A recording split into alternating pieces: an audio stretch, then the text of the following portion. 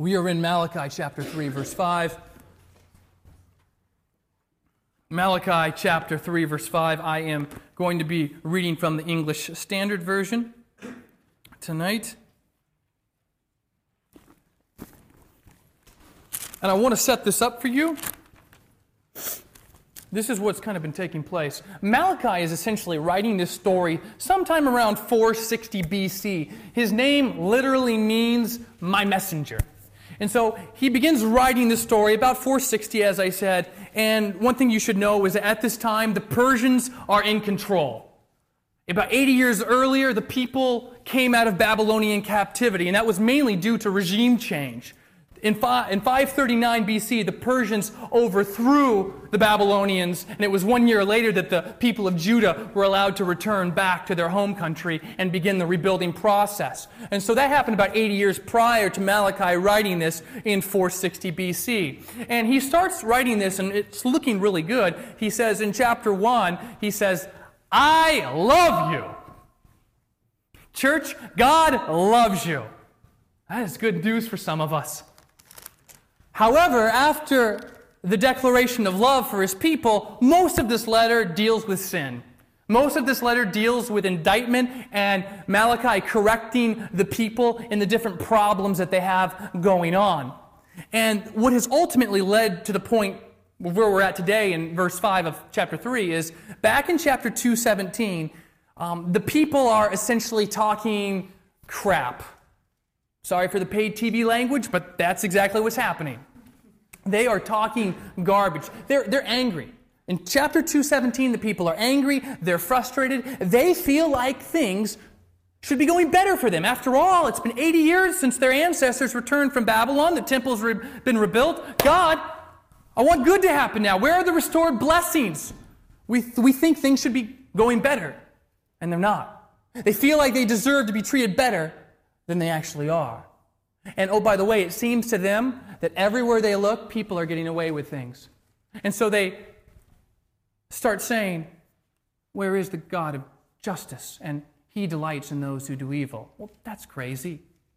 But see, when you get really angry and you get really mad, sometimes you start saying things that aren't actually true, and that's exactly what's happening. Then in chapter 3, verse 1, Malachi says, he is coming.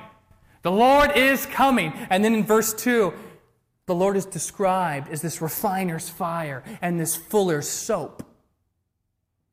He is this dual purpose of both purification and judgment. Then in chapter 3, verse 3, we see this divine artist refining and purifying his people in order to bring about the intended result at the end of verse 3, into verse 4, ultimately, that they will bring offerings in righteousness to God. And then that sets us up for verse 5. That's where we're at right now. Then I will draw near to you for judgment. I will be a swift witness against you. Now, the you is implied, but it's going to be a lot of different sin issues we're going to talk about. So I'm going to draw near to you for judgment, and then I will be a swift witness against you. Verse 5 indicates that after purifying the sons of Levi, the Lord is going to exercise judgment against the people's wickedness. After purifying the sons of Levi, he's going to exercise judgment against the people's wickedness. Now, what's going on here? If you go back to verse 3, it says, he will sit. Verse 3 is, remember the picture of him being the divine artist? It says, he will sit as a refiner and purifier of silver, and he will purify the sons of Levi and refine them like gold and silver.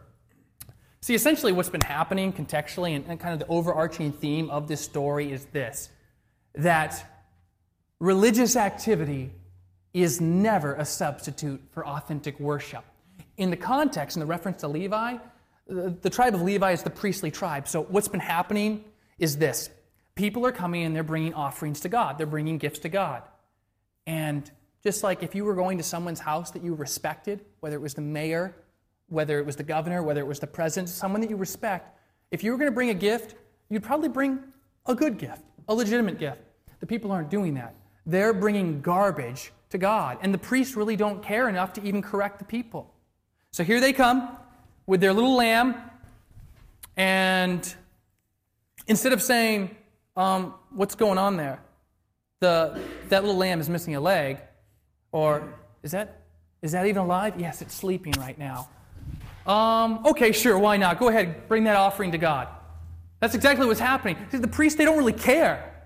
They're like, whatever, check the box, right? I went to prayer groups, boom. You went to convo, boom. Okay, we're gone. I read my Bible enough today. I did enough. I checked the box.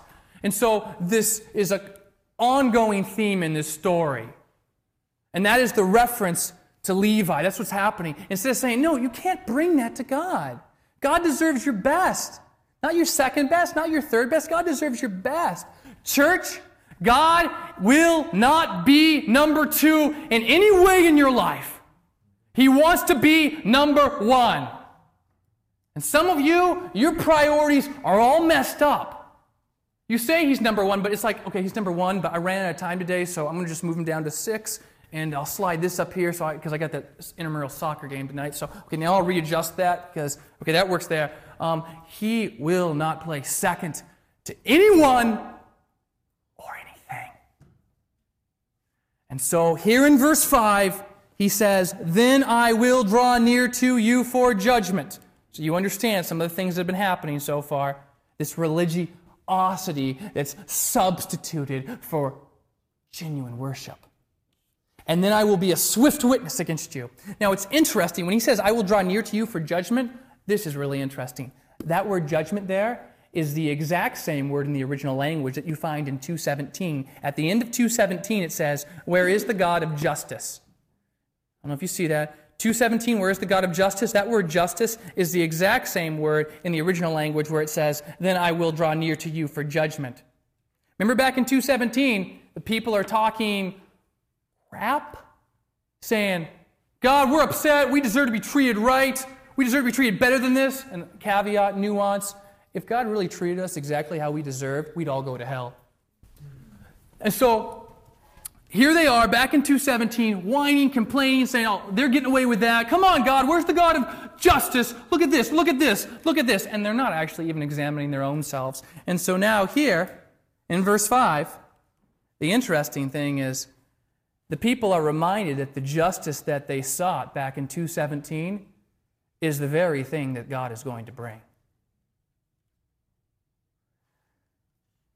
He will draw near to them for judgment. He will be a swift witness against them. A swift witness. A witness is someone who comes and testifies to the truth. He will not just be a witness, but he will also be a vindicator of those who've been wronged. He will be a vindicator of those who have been wronged, and he will judge those who've done the wrongdoing. There's an element of hope here. You say this is kind of a dark and gloomy text today. Yeah, it is a little bit. I kind of like it. But there's also an element of hope here. There's a certain amount of hope in knowing that no one gets away with anything. To the people back in 2:17, remember they're saying, where is the God of justice? Where is he? Where are you? Now, they've got their own problem going on because they've got some major sin issues in their own life that they are clearly overlooking and looking at everyone else's flaws. But to the people in 2:17, it seemed that those people in and around them had immunity. They couldn't be voted off. Let me be really clear when it comes to immunity. Immunity may be a thing in Survivor. It's not a thing with God. Immunity may be a thing with or in Survivor. It's not a thing with and in God. Not even for Christians. Like Christians, you didn't get immunity, you got the cross. That's what you got. You were bought by the King of the universe. And it came at a very high price. God is a God of justice. And oh, by the way, the justice here is being applied to his own people. Not even them are catching a break here. He is a God of justice because he is a righteous God. He is a holy God. And oh, by the way, also some good news, he never gets a judgment wrong.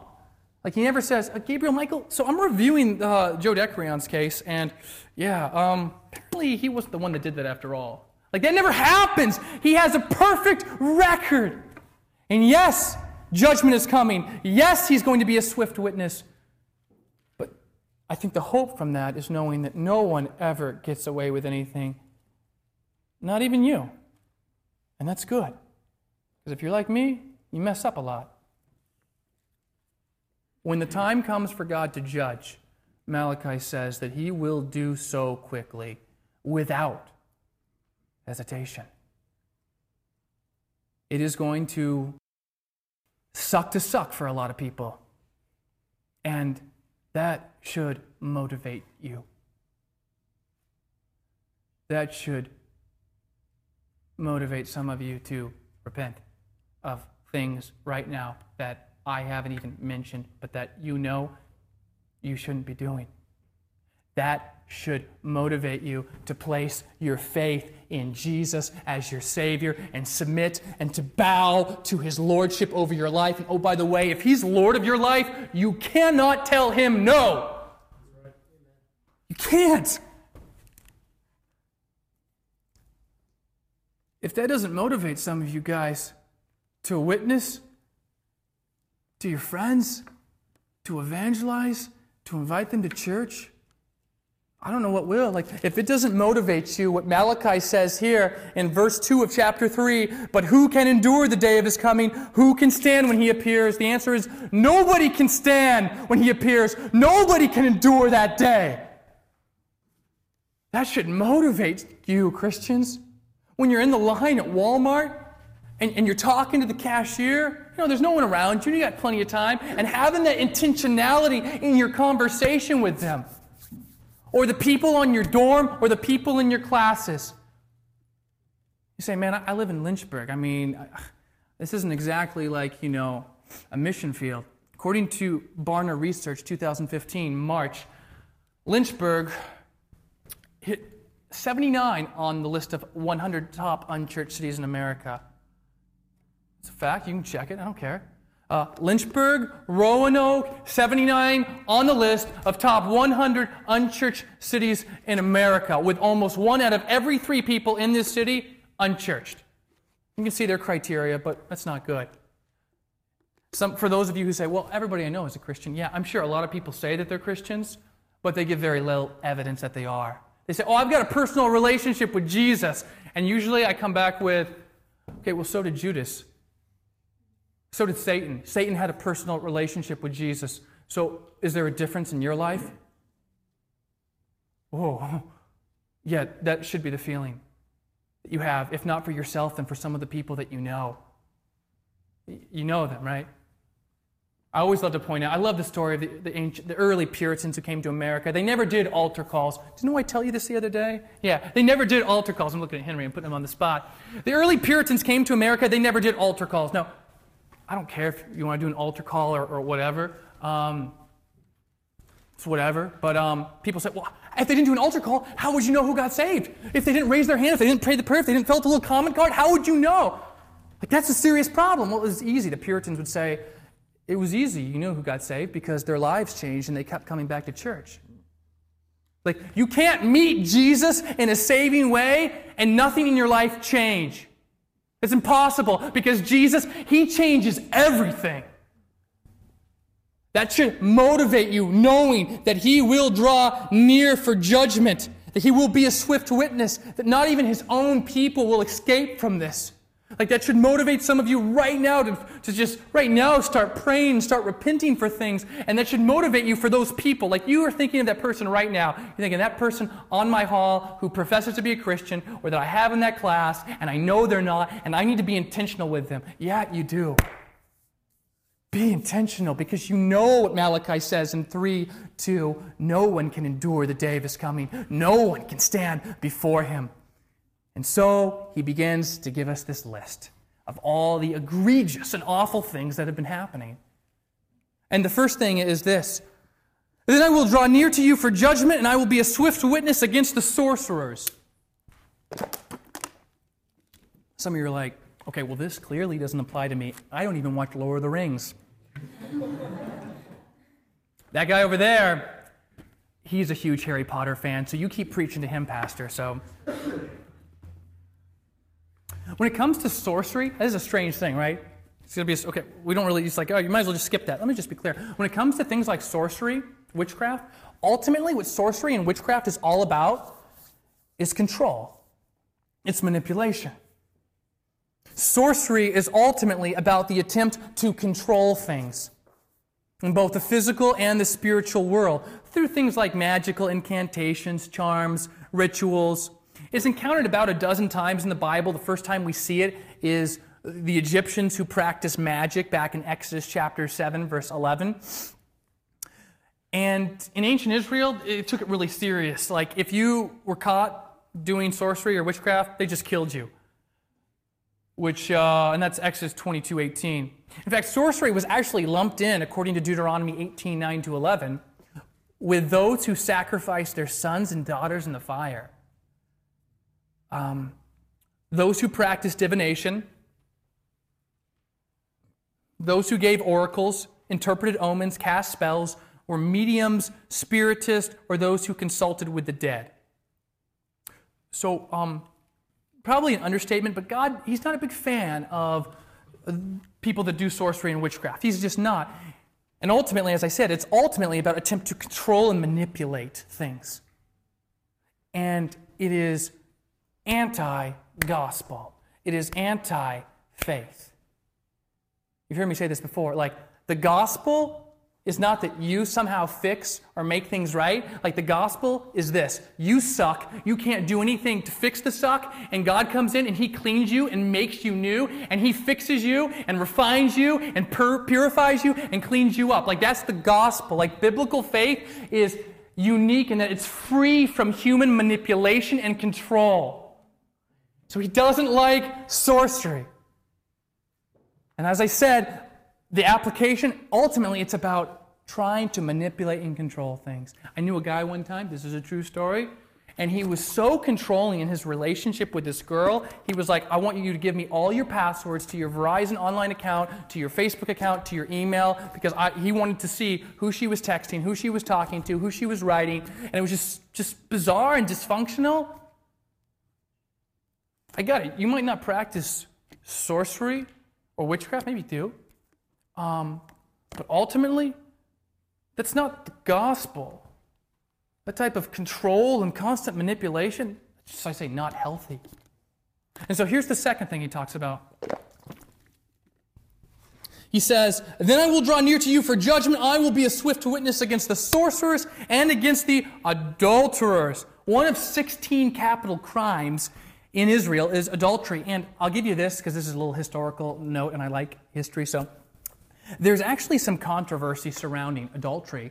In fact, the view of which may be the majority of Old Testament scholars in the Old Testament is, in ancient Israel, is that adultery was defined as sexual intercourse between a married or betrothed woman and any man other than her husband. Now, if you caught that, then you're like, well, that's unfair, that's not right.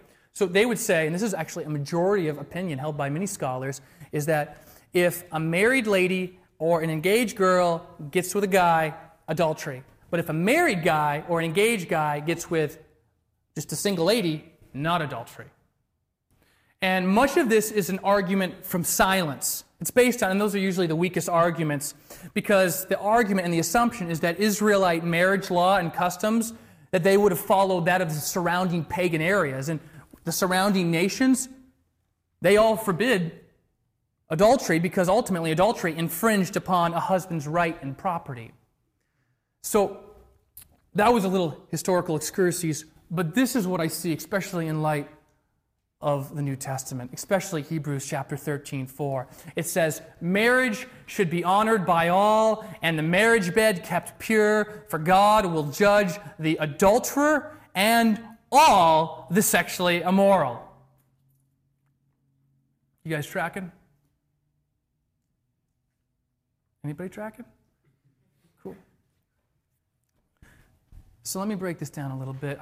I find that in society, we have such a sex-saturated society that oftentimes leads to some improper ways of thinking about sex, sexuality. And that's oftentimes where the problem originates. And I say that there's probably about 3 views when it comes to how we view sex. One is this group probably views sex as gross, dirty, yucky. This group views sex as a god, and they love it, and they worship it. And this group views sex as an awesome gift from God for both pleasure and for also making babies. So it's good. That's the view we want you to have. But unfortunately, some of you may have this view that sex ultimately is gross. And there's probably different reasons why that may or may not be. Because I oftentimes, when I encounter people who have this view that sexuality is ultimately gross, oftentimes it's due to past abuses in their own life. People, they've been sexually abused in some way. And so whatever reason, they've come to this conclusion that sex is dirty, it's wrong, and it's not good. And also, people come to that conclusion because they're given demonic advice. In fact, there are some well-known Bible teachers who just got this area totally wrong. And I wanted to read you some of these accounts because this is one of the reasons I think ultimately people have this view that sex is gross. So this is, I'm just going to read a page of this. This is Mark Driscoll's Real Marriage book. So Tertullian, he's well known. He was involved with the doctrine of the Trinity. Tertullian and Ambrose were said to prefer extinction of the human race to continued sexual intercourse. Origen was so convinced of the evils of sexual pleasure that he not only allegorized the Song of Songs, but also took a knife and castrated himself. Gregory of Nyssa taught that Adam and Eve were created without sexual desire, and if the fall had not occurred, the race would have reproduced itself by some harmless mode of vegetation. I'm not making this up. Chrysostom said that Adam and Eve could not have had sexual relations before the fall. Jerome threw himself into thorny brambles to overwhelm himself with pain when he began to desire a woman sexually. So, guys, I would totally recommend, you're having sexual temptation, before you try this, you should come to LFL. Monday nights, 4th floor, DeMoss. It's kind of extreme, right? True story, yeah. He'd throw himself onto little sticker bushes. He would also beat his chest with a stone to punish himself for feeling sexually tempted. And he believed that a husband was guilty of adultery if he engaged in unrestrained sexual passion with his wife. Augustine, he's a big deal. He's awesome. But even on this issue, he was off. Augustine was sexually active before his conversion and later decided that sex within marriage was not sinful, though the lust and passion associated with it was sinful. Because of this, he often commended married couples for not engaging in sex and referred to it as a form of animalistic lust. St. Francis, this is my favorite. St. Francis made women out of snow and then caressed them in order to quiet the lust that burned in him. Thomas Aquinas taught that sex was only permissible for purposes of procreation. Aquinas saw sexual intercourse as duty alone. Anything beyond this was immoral. In fact, the church eventually began to limit the days on which sex was permissible and continued adding days until half the year or more was prohibited. So there you are, right? You're a married guy, and you're like, oh, baby, like, man, let's get together tonight. And she's like, oh, no, it's Wednesday again. And you're like, oh, man. How about tomorrow? No, that's a blackout day, too. Gosh, so frustrating.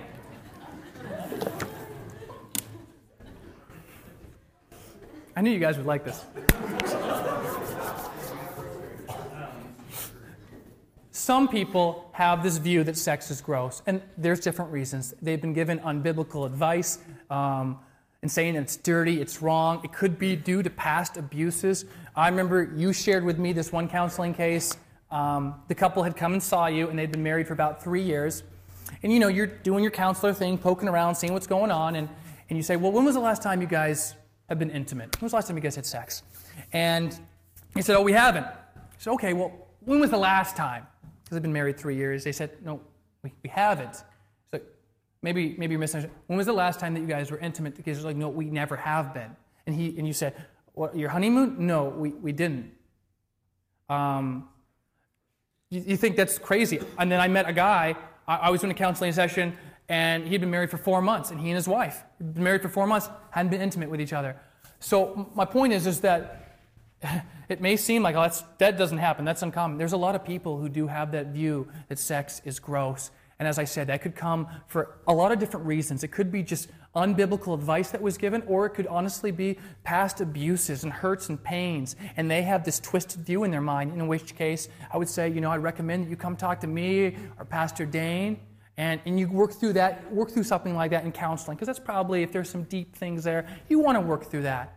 And I would definitely encourage and recommend counseling. And a lot of people, they struggle with pride on this. They're like, I don't want to go. I think in 2014, I went to 30 sessions on my own just for personal growth and just because it was a tough time in my life. And my point is that I say that because I want to encourage you guys, especially if you're Liberty students, you get free counseling. You go see this man all day long, and normally it might cost $150 to see him. Or there's tons of resources. And I think it's important that we work through some of these issues, if that is you, now. Because if you don't, it most likely will manifest itself later on. And of course, the second view is this view that sex is God. And this is big time in our culture, right? This is very Romans 1-esque, where they worshipped the creature rather than the Creator, who is forever blessed. They love the gift rather than the giver.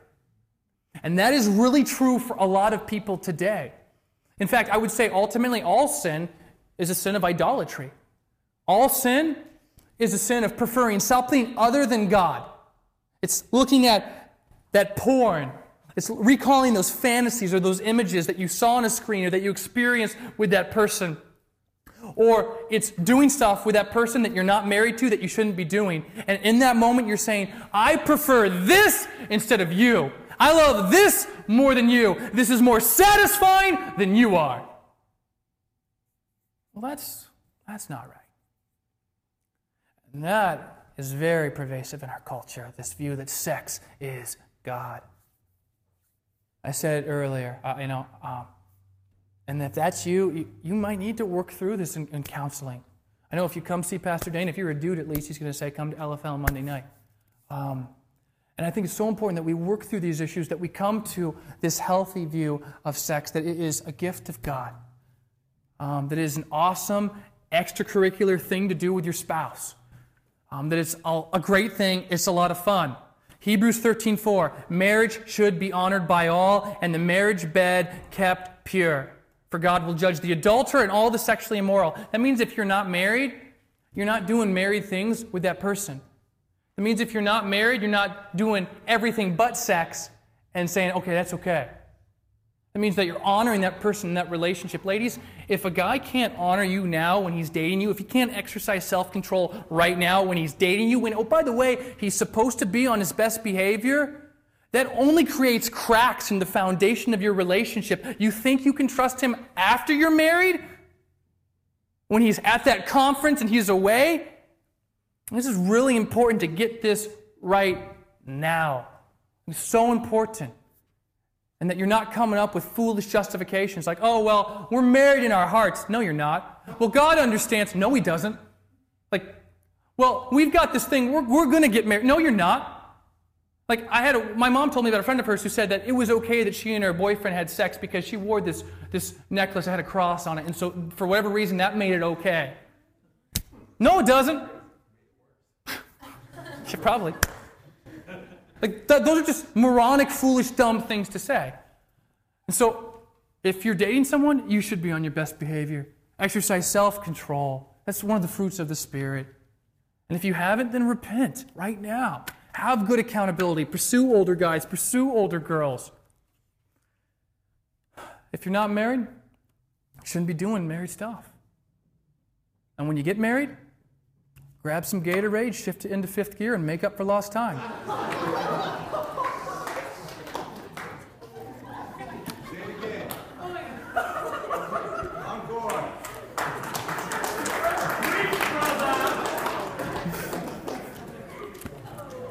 This will be on SoundCloud next week, so...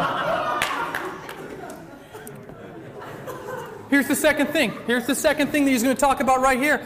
Then I will draw near to you for judgment. I will be a swift witness against the sorcerers, against the adulterers, against those who swear falsely. Those who swear falsely. They're perjuring themselves. They are saying that something's true when it's a lie. And most likely within the context of this, in the next couple of verses or the next couple of words, that they're actually defrauding people. They're taking advantage of people. They're lying to people. And possibly that they're actually invoking God's name in doing this. Like, I swear to God, or I invoke the name of God, and I swear to this as being true. If you invoke God's name, you ought to be very, very careful. His name is holy. You need to get that. Because if you don't, that's tantamount to blasphemy. These people are saying that things are true. And they're defrauding people. They're taking advantage of people. Be careful. For those of you who struggle with honesty and integrity, be careful. Don't think God's just going to overlook it because this isn't that big of a deal. I'm kind of telling it's partially true. Be careful. Like, God doesn't like sin. Like worshipers of the Lord, like we are called to pursue the hallowing of His name. May your name be hallowed. May your name be made to look great and awesome and beautiful and glorious and wondrous. But don't invoke my name to something that's not true. That's serious. That's egregious. And the very next thing, it says, against those who oppress the hired worker in his wages, the widow and the fatherless, against those who thrust aside the sojourner and do not fear me, says the Lord. And quite possibly, this is within the context of people who are lying and defrauding people. Like, how dare you? How dare you mistreat? How dare you take advantage of the hired worker? This implication that this dude that has far less than you have. How dare you take advantage of that woman whose husband died? How dare you take advantage of that kid who doesn't have a dad? How dare you take advantage of that guy passing through your town? How dare you treat them this way? And ultimately, this comes from greed. This idea of oppressing the hired worker and his wages, the fatherless, the widow, the sojourner. It comes ultimately from greed. One commentator says this. I thought this was good. He says, one's attitude toward material possessions is a kind of thermometer that measures the health of one's relationship with God and with other people. That's why failure to honor God in the material realm cannot be compensated for by religiosity in the spiritual realm. And this fits so well within the overarching theme of Malachi. The people are trying to just do the motions, check the box, do this religious activity, and somehow God be happy with them bringing this to Him. Like, religious activity is no substitute for authentic worship. And so these, ultimately, you say, well, I don't oppress any of these type of people. Yeah, but look at your heart. You love stuff. You love money. And people come up with these crazy ideas like, well, I'm not going to give any money. I'm not going to be a generous person right now because I got some stuff I got to take care of for the next 3 months, but then I probably can. But I'm going to make up for it because I'm going to read my Bible extra this week. I'm going to, I'll make sure I'm at church at least every other Sunday. And people come up with these bizarre things and they think they can substitute religiosity for ultimately for obedience, for genuine worship. And so we see this economic angle of the story that Malachi introduces. And you might sit here and you think, well, what's the antidote to this greed? Because at the heart of this is greed. You say, generosity. And I would say no. Generosity by itself is not an antidote to this. Because if all it is just, like in a second, the band's going to come here and play, and we're going to pass a plate, and you'll have the opportunity to give or to text in the mobile giving and give. And you think, all right, well, if this is something that's on my heart I struggle with, I'll just do this. I'll just be generous and there. But that doesn't glorify God. That glorifies you. That says, look at me. I just fixed it. I just did it. And we have this American mindset, this pull ourselves up by our bootstraps and just do it. Just make it happen. Like that's what we think. And that's why I think generosity alone is not the antidote to this, because this is a real heart issue.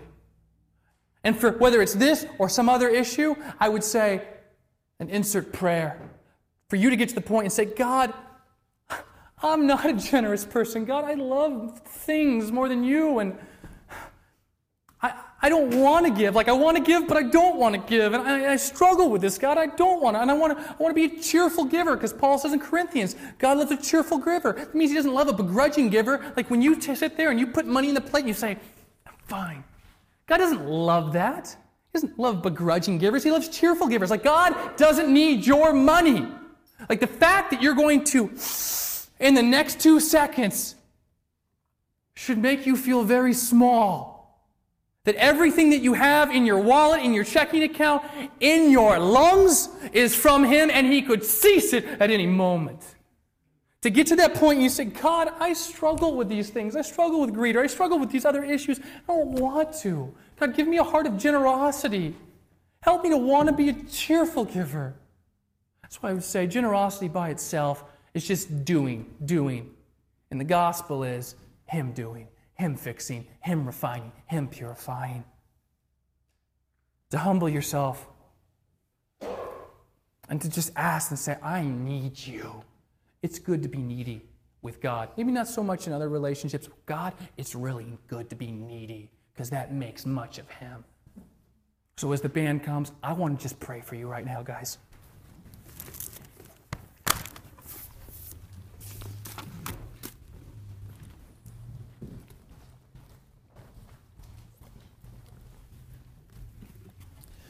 Jesus, we love you. And we thank you for loving us. And so, for those of us, I said it at the beginning, for those of us who need to be encouraged tonight, I pray that we would. For those of us who need to be convicted, I pray that we would, and God, that you might, in a 2 Timothy 2:25 way, grant us a heart of repentance leading to a knowledge of the truth. That we would be humbled right now before you. Humbled. That we would be grieved over our sin, but grieved into repenting. The world experiences grief, but we want to grieve into repentance if we need to. I don't know where these people are at tonight, but I ask that you would help them. I ask that you would help them with the struggles that they face. I can't imagine to know what it is, but you do, Jesus. You know our hurts, our pains, our struggles. So I just ask that you would help us in here tonight. I ask that you would give us a greater love for you, a greater love for your word, and a greater love for your people, the church. Amen.